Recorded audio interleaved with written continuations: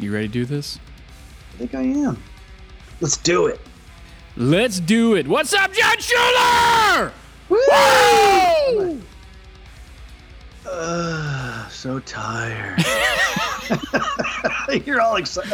No, I'm not excited. Brandon, how's it going, man? I got a little rage in me right now.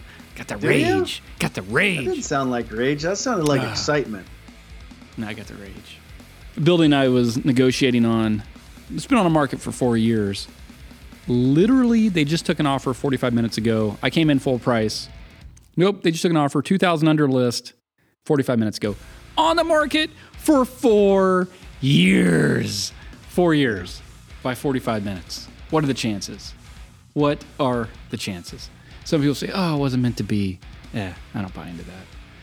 Yeah, I don't buy into that either. Anyways. We'll find out who it was, man. Maybe you need to go have a talk with him. I know. Maybe I should. Right? Anyways. What's new with you, John? What's going on? I don't know about you, man, but do you ever I just don't pay attention to the calendar. And I know that's terrible. I don't. So this week is the week I started, what's old is new again. So I pulled out the old AC50 fibers. I think I mentioned earlier, I'm going to start looking at those because, again, PVA 7s may not be available either much longer or who knows when. So I started all that this week rather. And so that's been fun again in the shop, balancing all that and taking a look at different loadings again and workabilities. And I'll tell you what, man, and again, anybody listening, I get it. John, so roll your eyes right now with what I'm about to say. These materials continue to frickin' impress me, man. I mean, I haven't used AC50s in 4 years. 4 years since I, put those in the mixes and stuff. I've never put them in makers for a whole lot of reason. I just wasn't interested in, why. Oh my goodness. It's again, these materials continue to amaze me on what they're doing, what they're, the workability, the ability. I mean, I don't know how to discuss it it's pretty impressive. It's impressive. How about you? Other than the kick in the crotch on the building. Yeah, this week's been pretty chill. Client work, working on client stuff right now. Welding bases, casting concrete, doing all kinds of fun stuff. Also listening to a really good audiobook, David Goggins' Can't Hurt Me. Have you listened to that or read that book? No. Really good. Honestly, no. Really good. Super inspiring. I'm probably 3/4 of the way through it. It's good. It's good. And definitely recommend anybody listening, if you like audiobooks, the audiobook's okay. I'm sure the book is maybe even better because the guy that narrates audiobook is the ghostwriter, and he's kind of annoying. But that being said, it's a really good story. So David Goggins. Related to what? As long as you brought it up. What do you mean, can't hurt me? It's interesting. So David Goggins was born into a bad childhood, traumatic childhood growing up. He went to the Air Force. I'll just give you the super brief synopsis. Went to the Air Force, got out, did his time, got out, tried out for Special Forces. This is the first time they gave him a chance to get out on medical. He took it because, he gave up in his mind. Then took a job essentially being an exterminator, and he went up to 310 pounds. And when he was 35, he decided, I'm going to become a Navy SEAL. I can do it. I'm going to do it. Ooh, and he called 300 pounds. 310 pounds. And he called around, and he was 35, and he called around. All the recruiters like, no, dude, A, you're too old. B, you're too big. You're too heavy. We can't take you. And he finally got a hold of one guy. He's like, yeah, come on down. Let's talk. So he went down and talked to the guy, and the guy's like, you have 3 months till the next class starts. You have to lose 106 pounds in 3 months. And you have to take the ASVAB, and you have to get, you have to pass. And he took the ASVAB. He scored low on one section that he had to score a certain number on. And he had to take it again 2 weeks later. And if he didn't get the number, then he couldn't even, no matter what his weight was, he couldn't go into the SEAL program. And he took it. He got the number, exactly the number he needed. And he just started working out every day, running every day, and dropped 106 pounds in less than 3 months. And went in, almost got to the end of the BUDS training in the SEALs. And he broke his shins. At the very end of it, he got medically removed.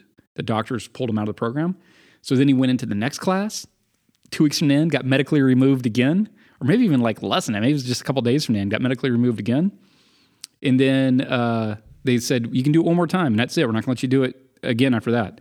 So he went for the third time, and it's his last chance, and he made it through. Again, his legs were totally shot. They're still fractured from the previous go-around. He taped them up with duct tape every day, made it through that, and then became a Navy SEAL 3 times through. And so then he's like, oh man, his mind is starting to get hard and calloused, and he's able to deal with pain and push through things. And then he got into running marathons, and he decided to do essentially an ultra marathon. But the race he wanted to race in, the guy said, well, you have to have raced another ultra and to go in this race. And the only other one that's coming up before this is in 3 days. He's like, yeah, fine, I'll do it. So he did it. He ran 100 miles with 0 practice, 0 prep. He brought some Ritz crackers and some protein shakes with him and ran 100 miles and nearly died, was in kidney failure by the end. But then got out of that, finished it. And then 5 days later, he took his wife and his mom to go run a marathon in Las Vegas that they were going to run. He was just going for support. He could barely walk. The bell goes off or the gun goes off, and he runs that marathon. He just I'm going to do it. And he jumped up and took off running and ran a full marathon when he could barely walk. He's still recovering from kidney failure and all the stuff that happened. But all this was about pushing through in your mind, pushing past everything that you think your limits are. When your mind is saying, this is it, your body's saying this is it, and you're like, no, this isn't it. And it's pretty inspiring. And also, just doing the things you don't want to do. Doing the things you don't want to do. I don't like to run. Then you should be running. I don't like to get up early. Start getting up early. All those things to do things you want to do. And what he said is after that 100-mile run, which he said was that first one he did, was far harder than the 3 Navy SEAL boot camps combined. He was it was the hardest thing he ever done in his life. He was laying in a bathtub, puking blood, he was peeing uncontrollably, and it was brown tar essentially because his kidneys had shut down. And his wife is calling, the hospital, and they're saying, get him down to the ER. And she's trying to give him painkillers. And he's like, I don't want to take anything. He's like, the pain is the reward. The suffering is the reward. What I went through, this is the reward. I earned this pain. I'm like, dude, yes. This guy is just next level, but he's pushing himself to the extremes. And, I think a lot of us just live a comfortable life. Well, I mean, so many analogies there is what you and I have talked about. Anything along this way in these podcasts about getting out of your comfort zone, getting out of your way, learning new habits, obviously not to the point where you're, peeing tar, but so much of everything you just described is the difficulties in a whole different analogy, of course, the difficulties of all of us running businesses, and trying to push ourselves past whatever limits we created with ourselves. If that's the materials that we're using or the customer base we've been looking at or, our marketing technique or lack thereof. I mean, so much of that. So no, that sounds great. It sounds great. And all of us can use that. And then, look in our own lives of how to implement whatever you learn off those kind of things. So cool. Doing things that are hard because they're hard. Yeah. And I'm nowhere near that level. That guy is 1,000 times beyond where I'm at. And he'll say as well, he's no different than anybody else. We're exactly the same. We're all the same. It's just, he's different in his mindset, but it's taken time because it wasn't always that way. But, I think about when I started building my house and my shop and all this stuff, dude, that was hard. Mm-hmm. I was out here for, long years, hours. Yeah. In the rain, in the snow, in the sun. And I'd never done it before to that point. My wife's like, can you do this? I'm like, hell yeah, I can do this. I don't know if I can do this. Yeah, I can do this. Yeah, I got it, babe. No problem. I'm going to go get an excavator. I got this. I didn't know. Dude, I don't got the excavator. I'd never run an excavator in my life. Never even been in one, right? I rolled it down a hill, but, there's that. But doing the things that are hard and then the reward at the end when you accomplish it. And you look back and you're like, I did that. And whether that's building a building and you never built a building like that before, or it's running 100 miles and you never thought you could run 100 miles, or it's starting a concrete business, when you've always worked in a corporate world where it was safe and you finally said, screw this, I'm done. I'm going to do something uncomfortable. I'm going to do something that's risky with no certain outcome, Right. There's a lot of satisfaction and reward in that. I find it's a really good book, really good audiobook and really good book. So cool, man. Can't Hurt Me, David Goggins. Yeah, I'll have to check it out. But like I said, I mean, per everything you just said, I don't know. I'm not going to stand on a soapbox, but yeah, you are. Well, I am. Yeah, it's a small one. Anytime somebody says, I'm not going to stand on a soapbox, yeah, they're literally climbing up on the soapbox in that moment, right then. Exactly. Right. This is so many times Aim and I will get into these kind of conversations. And I'm not going to say my wife took an easy route out. She did take a safe. She's a teacher. Even though that comes with its own, set of difficulties with dealing with children and everything that goes with the teaching today is crazy. I have had one job in my life, where I actually had a boss, and that was as a teenager. Everything from that point on, I've always been an entrepreneur, one way or another. I've always, just a minute ago, it seems like just a minute ago, you and me having this conversation about Kodiak with well, you had already started something, but let's just say, I'm going to say to begin with, from a Kodiak position, rubbing dimes together. What are we going to do? Where are we taking this? Who do we want to, we don't have a blender. We don't have this. We don't have these kind of things. Extremely uncomfortable. We chose an amazing time to do it, right? COVID. Best time ever. Raw material. Best it's time just like ever. Yeah, right. Yeah. And like I said, this doesn't equate to running marathons or kidney failures or any of these kind of things. But as I look at that, the perseverance, and I believe in it 100%, the perseverance to break through those difficulties in what it takes, whether we're talking about chemistries or whatever the case, man, in this case, business, I think that is a very, very difficult thing, especially for people running their own business to handle, which again, I can equate to so many things. Even this week, some of the people that I've talked to, related to what they're doing, and it had very similar conversations. And as part of that conversation, they're uncomfortable with some of the things I have to say, but some of it's like, well, yeah. Well, let's talk about that. Okay. So tell me about one of these uncomfortable conversations. I think one of them was, because you and I talked about this morning, somebody who's a customer of ours is going to order a pallet and split it with somebody, split it with another concrete company, but the other company is like, hey, I'm getting Trinec for less. Yeah.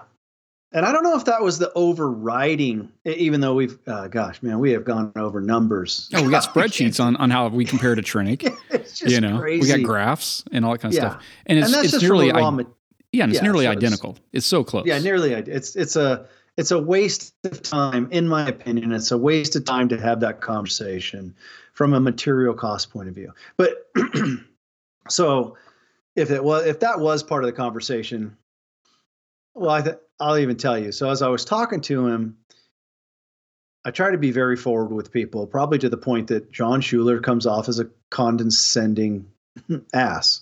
I don't doubt it sometimes. I don't try to. But when I get some of these questions, such as that, if it was based on dollars and cents, as I was talking to him, actually he texted me. He texted me a pretty long text, and I called him back today. Very, very nice conversation. But I did tell him, I said, I'll be honest with you, very upfront. It's very hard for me to answer, if I'm reading your text correctly, to be able to answer that question without sounding condescending, because it makes no sense to me. It makes no sense. At the end of the day, if anybody is out there, getting, shutting their business down, sacrificing their quality, increasing their labor cost, spending more time in the shop, whatever the kind of things that we talk about. And their number one requirement is because of that 50 cents or $1 a square foot in material costs. So they're willing to sacrifice everything else over that. I just, you know what I mean? It's a conversation I'm not interested in having, quite frankly, because in my opinion, that's a no-win. There's nothing I'm going to say that's not going to sound like John's just being a condescending ass. We went through the math a long time ago, but essentially Rad Mix, which would be the closest thing to the Trinic product, Rad Mix was $580 a square foot, and the Trinic product was $598 a square foot. It's 18 cents more. Right. When you do that. Yeah, just from a pure material point of view. Yes. And if you compare it, Maker Mix was $7 a square foot. So anyways, the worst case scenario is you're $1 more a square foot. But what's $1 a square foot? A sink is what? 6 square feet? You paid $6 more. A kitchen's 40 square feet. You paid $40 more. But you don't have to slurry it. You don't have to do all the extra 2 days of labor, 3 days of labor. And if one piece doesn't break on you in a year because you have a stronger mix, you don't have to redo one piece. What was the cost of that? Yeah, and that's what I said. It's just it's hard. And now this gets even harder. You know, we're all human. I admit that I'm human. So spending a week this week on and off, I'm bouncing in between 8th grade this and the party that and so pictures this and then I get the shop. I'm at the shop for 2 hours. I'm going to mix something up. I'm going to try this and that. So once again, I'm going to admit I didn't know what to expect. I went in, especially I haven't worked with the acrylic fibers in so long.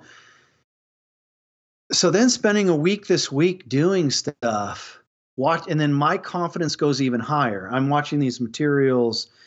And again, I'm adding everything at once. I apologize. So the season's changing. So my curing techniques got altered. So it was even easier. I'm having to cover things even less without having to. I mean, it's start across the board. The pieces are so clean. So the sand. I mean, it's just like bleh. My confidence continues to escalate beyond reason. Quite frankly, I mean, like I said before, I'm continuing to pinch myself. Like, come on, man, seriously. So then to have if that conversation wants to exist, I just I just don't know what to say. Like, okay, then slur your pinholes. Yeah. Been there. I've done it. I've been there. I've patched and slurried. And here's my thought. He hasn't suffered enough. Yeah, you're probably right. He hasn't suffered enough. He hasn't gotten to the point of being sick and tired of being sick and tired. You have to get to the point where you're like, this isn't worth it. You know, spending an extra 2 days of my life mixing this, applying to the countertop, cutting it off. Oh man, I got more over here. I got to mix more. Oh, I miss these. I got to do this again. I cut it too deep. Yep. And now it's cupping or got to fill it again. But until that whatever for a kitchen, that $30, that $40 you saved, until that $30, $40 isn't worth the 2 days of your life, then you're going to keep doing it.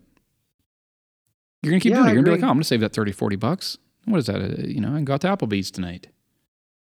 Well, I think we'll all agree. The number one of all of us doing this, and again, we can talk sealers. We can get in fights about sealers and mixes and PSIs and blah, blah, blah. But there's no way that I know how to until somebody convinces themselves that you are worth your time. You know what I mean? So if any of us, I don't mean some like whoever, if we, no matter how much you hear John and Brandon talk about it, like was it yesterday, right? You released that video. I mean, that was a great video, that couple that came out to the open studio that time, right? And Jeff Jones and Kim Jones. Right. Yeah. We spent the day with them. I wasn't expecting anything more other than, wow, what an amazing couple. Came out, Michigan, and their cool backgrounds and what they were doing and why they were going a new direction.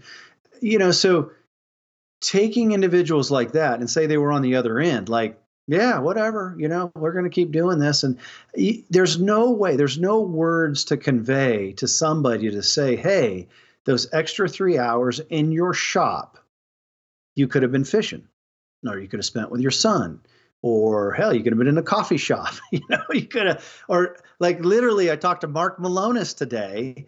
Him and I were chatting, and he's like, John, you know where I am? I'm like, no. He goes, I'm going home.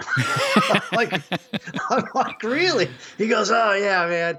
Because he's like, I just can't believe it. Yeah, all these things that have upgraded based on what he's doing right now. And he goes, man, I'm not. So Dude, There's I love, nothing. before you go down that road, I love Mark Malonis. Isn't Mark he Malonis, awesome? he's like the nicest guy in the industry. The nicest guy I've ever met. I remember the first time I met Mark was at a blue concrete epic. It was the one where it was people made, what's that game called? Cornhole boards. Oh, yeah. The one where The Dusty cornholes. won. Yeah, Dusty won Yep. that year. That great picture of Dusty being carried on shoulders and these guys' arms Yep. up. Yeah. But Mark was there and he did one where he dug the form, like in the dirt. Yeah, remember that? Yeah. I thought he was digging a grave. I'm like, what are you doing? Yeah. But he said when he was in high school or college, I think college, he took a job like installing fences. And he said the first day the guy's like, job's pretty easy. Dig a hole, fill a hole. Dig a hole, fill a hole. And he's like, that's all he did was all day dig holes and fill holes. But yeah, Mark's a good guy. Anyways, go ahead. Yes. We called it earth casting. Yeah, that yeah, day yeah, it was when really he did cool. that whole thing. And the color of the dirt, like transferred to the concrete because it had all that Right, iron right. in the red clay That there. red iron. Yeah. Yeah. So I guess where I'm going with it is, again, to whomever, again, keep rolling your eyes. I'm not going to say I understand, but that's okay. There's no way to convey to somebody that, saving an extra hour a day in your shop or going home early or, get to go to the gym now or whatever the case may be, and that there actually is a material that's available that can help move and upgrade your business in that direction. There's no way to convey it until you do it yourself. And Yeah, until but that happens, it's not an hour. It's not an hour. It's like 16 hours. It's 2 days of your life. If you slurry a piece and let it set overnight, then come back in, cut it off. Oh, I missed a spot. I got to do it again. Then you slurry that whole damn thing again, and it stains the concrete because you have the pigment in it and all that crap, and then you cut it off again. That's 2 days of your life. It's not 1 hour. So what's 2 days? Is 2 days of your life worth $40, $20 a day? Well, yeah, it's time, it's energy. I mean, if it's part of your look, I think that's amazing. That was another conversation, kind of a tech support thing I'm working on right now. It's more of a long-term tech support I'll talk about here in a second. But, if that's part of your looks, then I'm going to say the same thing. Like this is where Kodiak would blow your doors off, get some rad mix, make the slurry formula that we put together and watch your slurry hard as heck. No more shrinking and all the craziness, richness and color, blah, blah, blah. Phil Courtney just posted a really interesting photo. I did see that one. Yeah. Isn't that cool? Where he mixed his Cementol mix that he likes, and then he did Cementol with Rad mix, and then he sealed both of them, and the one with the Rad mix is exponentially darker in color than just plain it doesn't Cementol. even look the same. Yeah, and it's obviously much denser too. There's way less Right. surface air pockets in it, but just the addition I think of Rad if mix. anybody just saw that picture as it was, again, this is me, outsider looking in. My first thought would be bullshit, because they're night and day. It's not even kinda. It's night and day. And it was McRae, right? McRae who kind of started that pushing along. So that's awesome. You got to get sick and tired of being sick and tired. People have to get tired of the pain before they want to make the switch. So until they get to that point, I've been at that point, dude. How many years did I spend batching cement, sand, polymer, all the crap that went into my mix? For years and years and years, I did that. You don't have to convince me, bro. I know, but I was one of the people that was just like whipping myself on the back every day. Just, I love the pain. Give me more pain. I was just doing it. I was, I was David Goggins, my concrete. I was enduring the pain for the sake of enduring the pain. There was an easier way and a better way, but I didn't take it. I went the hard way. Yep. So looking back, you have to get to the point. So a lot of these people out there that are using certain products, they're comfortable with them. They're comfortable with the process. They're comfortable with the extra 2 or 3 days of their life to process the pieces, and that's fine. At some point, they'll probably not want to do that anymore. They'll probably want to take a vacation. They'll want to do more than one project in a week. Maybe they'll have kids and they want to go home early. Exactly. They don't want to recast pieces because they break. Yeah. They'll get to that point and they'll be like, Kodiak Pro. There we are. Let's see, what else? From the last podcast, I've actually got a lot of feedback this week from so many, even customers, that what we talked about last week, I'm just going to interject it again today about, breaking your habits. And one of the guys I believe it was in Florida, he was still along that path of cast something, put it aside. I mean, upwards of days, weeks is what he was used to doing. Hopefully he's got a shop. I never asked him what size the shop is, but it's clearly big enough that he's able to put stuff aside for a fairly substantial amount of time. And then he seals them.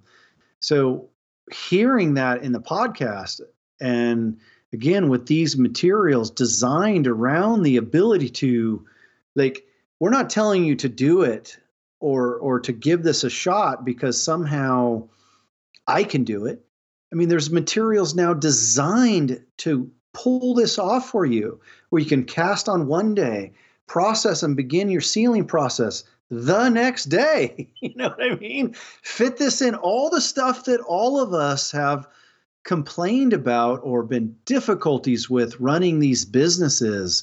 You know, the old days of casting on Monday and you can't put your sealer on till 2 weeks later, or whatever the case may be. You know, those days are done, or they're certainly done for me, knowing full well, not that, oh, geez, look, I can do it. No, knowing that these are materials designed inherently for the ability to do it. That's pretty amazing. Yeah.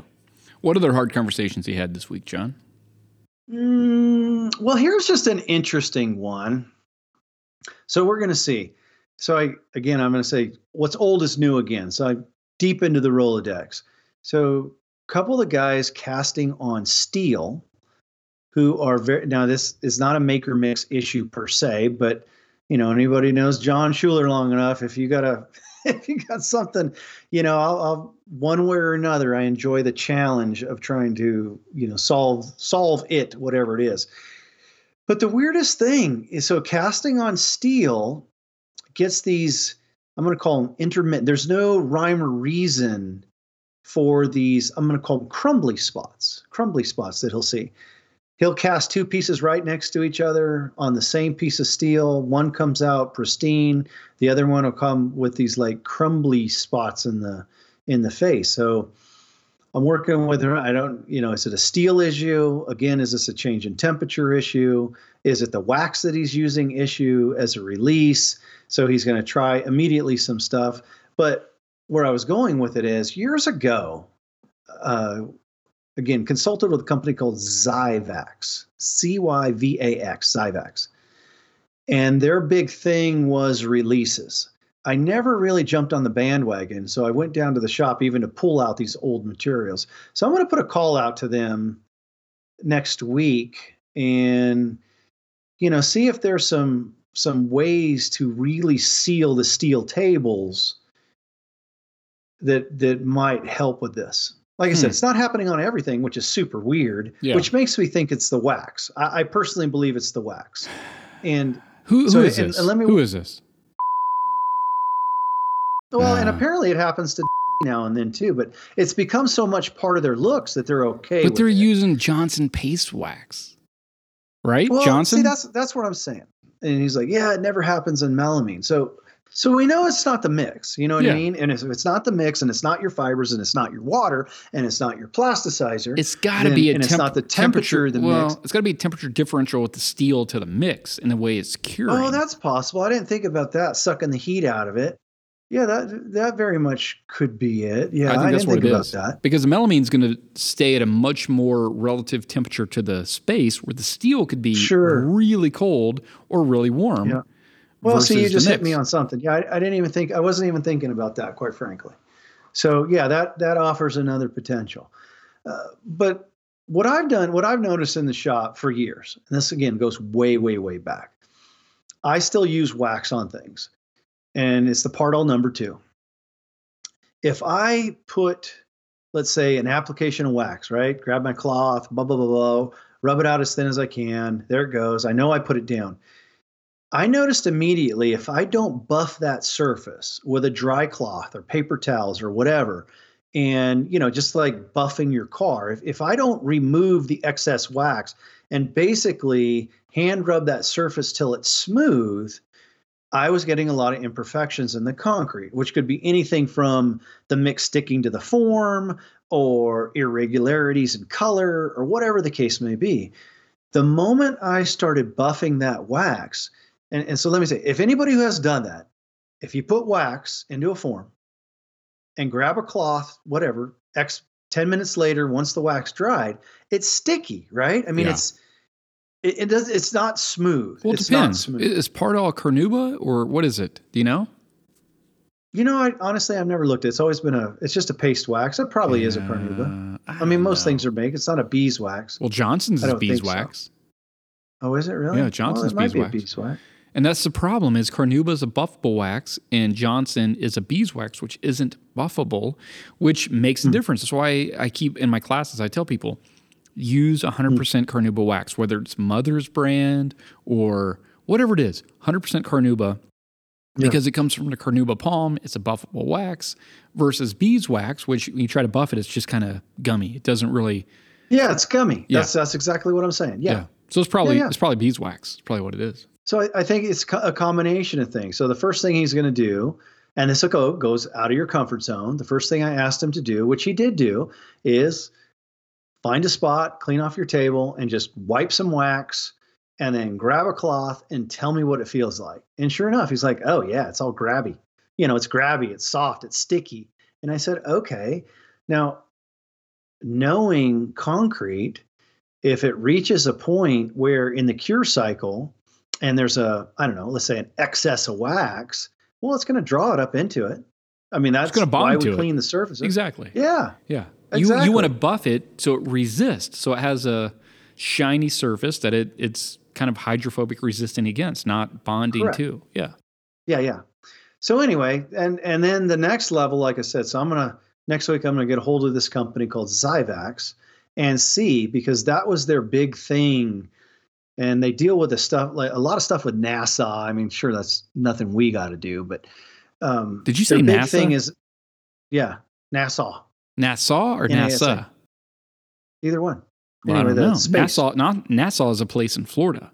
NASA is the National Aeronautical Space Association or whatever. I don't know. All right, NASA.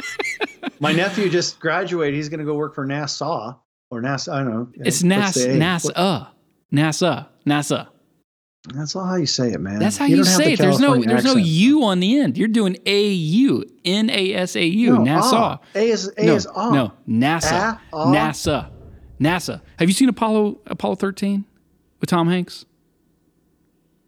No, I don't think so. They don't say NASA. They say NASA. Well, they should.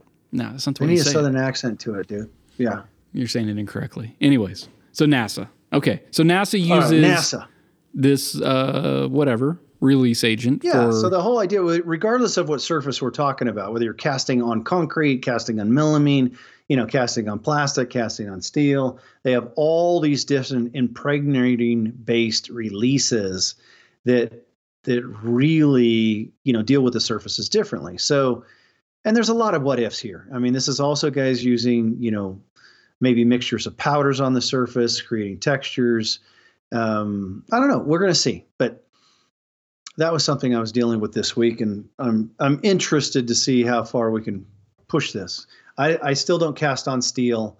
It's just weird to me that some pieces see it happen and some pieces don't.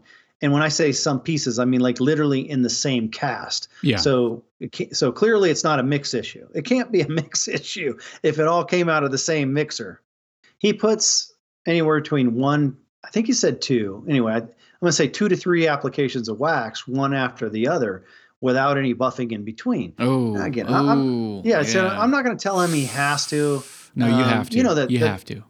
That's how I feel, right? Yeah, you're building up. Well, this is what I've been doing for the last, this is what I've been doing since I was a teenager. Doesn't make it right. Doesn't make it right. But that's what I've been doing for the last 3 years. Yeah, I get it. I totally understand.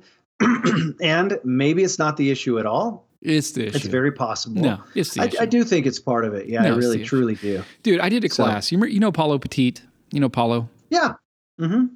Yeah. Paulo came to one of my classes just as, moral support. He was there to make pisco sours during the class. I love Paulo. And Paulo, I said, Paulo, this sink over here, can you apply some wax to it? I'm on it, my friend. I got it. He's over there, he's got his Peruvian accent. Puts the wax on. I don't look at it. That waxed up. Got it. Good. Let's cast it. So we pour SEC GFRC into the form. Next day we demold it. The entire surface is textured and white. It's like gray concrete we poured in there, but we demolded it in the sink. It's like white and textured. I'm like, what? And it's all bumpy and rough. What is going on? Look at the form. Paulo had literally scooped out all the wax out of the can and just smeared it on the mold, like a 1/4 inch thick, right? On the mold. I didn't look at it because we put a backer form on and we poured down into it. Hey, is that good? It's good. But he thought more wax is better, right? So he just like smeared it on there. And so the thing with wax is you want to put it on thin to win, let it haze, buff it off. You want it super thin, super high gloss. So if you're applying multiple coats back to back without buffing, you're building up a thick layer, which you don't want. That's what I think too. Yeah, you don't want that with wax. So I do 2 coats. 3 coats is overkill. You don't need 3. 2 is fine. But I apply and buff and then wait about 20 minutes and then apply and buff another coat. And, it comes out perfect. But if I was applying multiple coats back to back without buffing, I would build up too much, and I don't think you would get the surface you'd want out of that. Well, and then I think it's grabby. Everything I've seen in my experience is grabby a word? Mm-hmm. I don't think it is. Like crabby. Yeah, crabby's a word. I just took the C out and I put, no, you just put the G in, dude. That's how easy English language is. Crabby becomes grabby. I don't think that's, I understand what you're saying, but I honestly don't think grabby is a word. Let me Google this real quick. I'm on my computer. No, I'm going to Google. And if it's not, then I'm going just like. Let me pull my dictionary. Let's see here. Dictionary. Is it grabby? I'm going for it too. Hold on. Yep, there it is. Hold on. Mm-hmm. It says right here, when Brandon Gore. You're right. It is a word. Having or showing a selfish desire for something. It's greedy. That's it. It's greedy. So that's when the form gets greedy. And then attracting attention or arousing people's interest. Yep. There you go, buddy. Grabby. It's informal, mainly North American, and is an adjective. Interesting, John. You actually made up a word that's a real word. What are the chances? That's what I do, buddy. That's what I'm good at. That is my superpower. I would have bet $1,000 that grabby was not a real word, but it is. It's a real word. I love it. All right. Okay. So what else? What other hard conversations have you had this week? Well, after the curing, I've got a lot of feedback on curing again when we went over that. It's surprising to me. I don't know, man. I just don't know how to explain, even written down. I don't know how to explain things. So there's been a substantial amount of people who are completely under the false impression that more heat is better. Higher heat is faster. More heat is better. So, somehow, in some way, the idea of letting the concrete, letting from cast to let it do its own thing, let it kick itself off. Now, chemically is a whole different thing. I'm adding accelerators and all. That's a whole entirely different conversation than adding excess heat via blankets or heaters or, IR heaters. All of that is a huge no-no. So talking about that the last time too, I had lots of phone calls this week. Like, what? That's not the way this. So that's why. Yeah. That's why. Yeah. Don't do that. Yep. Don't do that. Oh, Jesus. Yeah. Let's see. No, that's it. That's good. Kind of the same thing. Still got to get it. I want to get Martin Haddock. I've gotten quite a bit in from Martin this last week about stuff.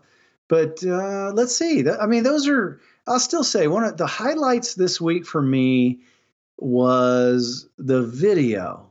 Mm-hmm. Seriously, I know I'm coming back to that, but sitting there, even listening myself, found inspiration in what they were saying. Yeah, and then seeing guys like Peters and stuff jumping on afterwards and reinforcing some of that stuff, it just makes you feel good about what you're doing. Do you want to talk about the upcoming class we have? Yeah, I'll let you do it. You're better than me. I will say, so this upcoming class before I go down thing. So I think I am going to bring some AC50s out this class, and we're going to go back. I'm going to show some tighter I've been done a lot of textured finishes for the last few weeks because they're very popular where I'm at. So I'm going to bring some other finishes out this time, bring the AC50s back out, and show some entirely new ways of doing that with MakerMix. I love it. So we have the summer 2022 Pinnacle Concrete Camp coming up June 20th to the 25th. Today's June 3rd that we're recording this. I might release it today, maybe tomorrow, but we're 2 weeks out, essentially? A little over 2 weeks? Yeah. 2 weeks out from the class. You have plenty of time to book your airfare, your hotel, get your rental car lined up. Get here for this class. We're at 14 or 15 attendees right now. We cap it at 20, so we're nearly full. So if you want to get in, get in. I've had 2 or 3 emails this week. Hey, is there still space? Yes, there's still space. If those 3 people register, then we'll have 2 spots left. But you want to get in. So it's a 6-day workshop, the Pinnacle Concrete Camp, with Brandon Gore, Dusty Baker, John Schuler, GFRC, ECC, UHPC, fabric forming. I specialize in SEC GFRC, so we'll be doing that in my class. Dusty's doing DustyCrete, which is a very rustic, modern aesthetic. It looks beautiful. Sinks and countertops. John is doing upright casting. We go into the chemistry of concrete, mixed designs, business issues, sales and marketing, pricing, just the entire gamut of running a successful concrete business. Collectively, we have about 60 years of experience because we've all been doing it for about 2 decades. So between the 3 of us, we have more than a half century of experience. You're not going to get any better training anywhere else in the world. The funny thing is, we listed this class, we put it out into the world, and then, like a week later, another training venue said, hey, we're doing a class pretty much over our class dates, right? Mm-hmm. Whatever. Do you, boo? But that being said, what I would say to anybody listening to this that's thinking, do I want to go to the concrete design school class or the other class? Look at the pieces made in the class. That's all you have to do. Look at the past pieces made in our workshops. Look in the past pieces made in our competitors' they're different workshops. Yeah, that's complete. Yeah, they're night and day. Well, they're night and day, but hold on. I know. But let me say this. I'll let you go. Let me say this. Look at the pieces made in our workshops. Look at the pieces made in our workshops. And then you decide, what do you want to do? What do you want to do?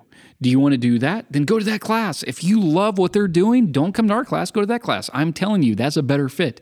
If you look at our pieces and you're like, that's what I want to do, well, then there you go. Come to our class.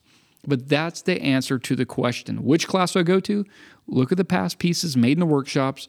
Let that answer your question, because that's the true testament of what you're going to learn, is what they make in their classes. Absolutely, and that's, I guess that's where I was going with it. Because I don't want to say anything negative because it's not negative, but we are and will be continued advocates of authenticity of the material, the touch, the feel, the quality.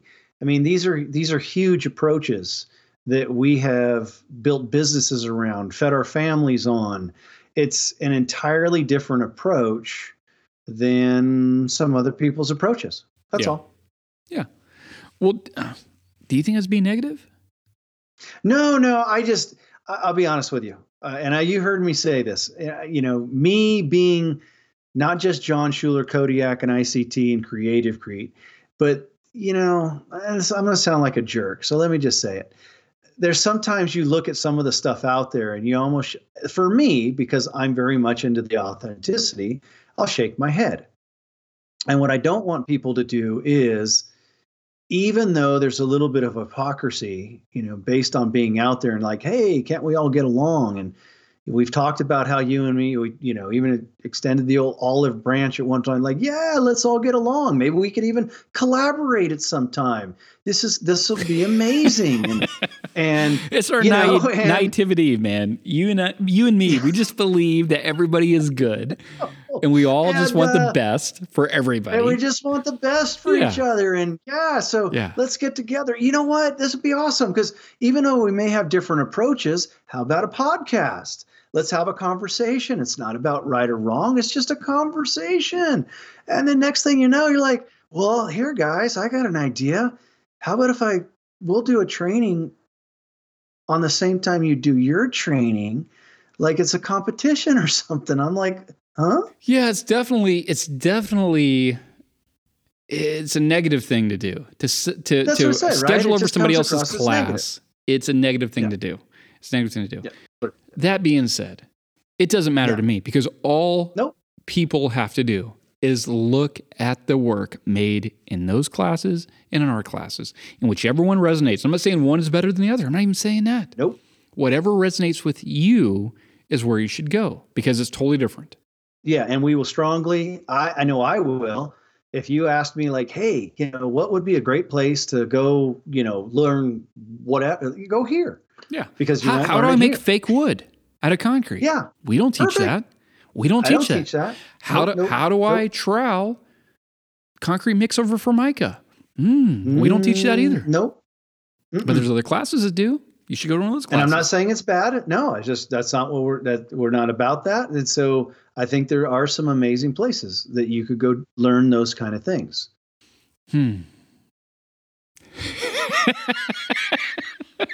If you don't want to hang out with, a group of people and laugh all week and have a great time learning and making things and being completely hands-on rather, then then we would not be a good fit.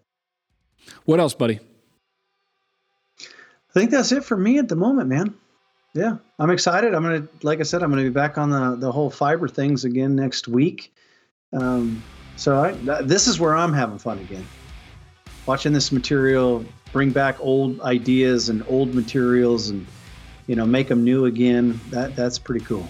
Well, old techniques and new materials create new finishes that are much more durable and dense and life-friendly than previous mixes that utilize that. So, yeah. Until next week. Adios, Brandon. Adios, Miko. Talk to you later. Bye.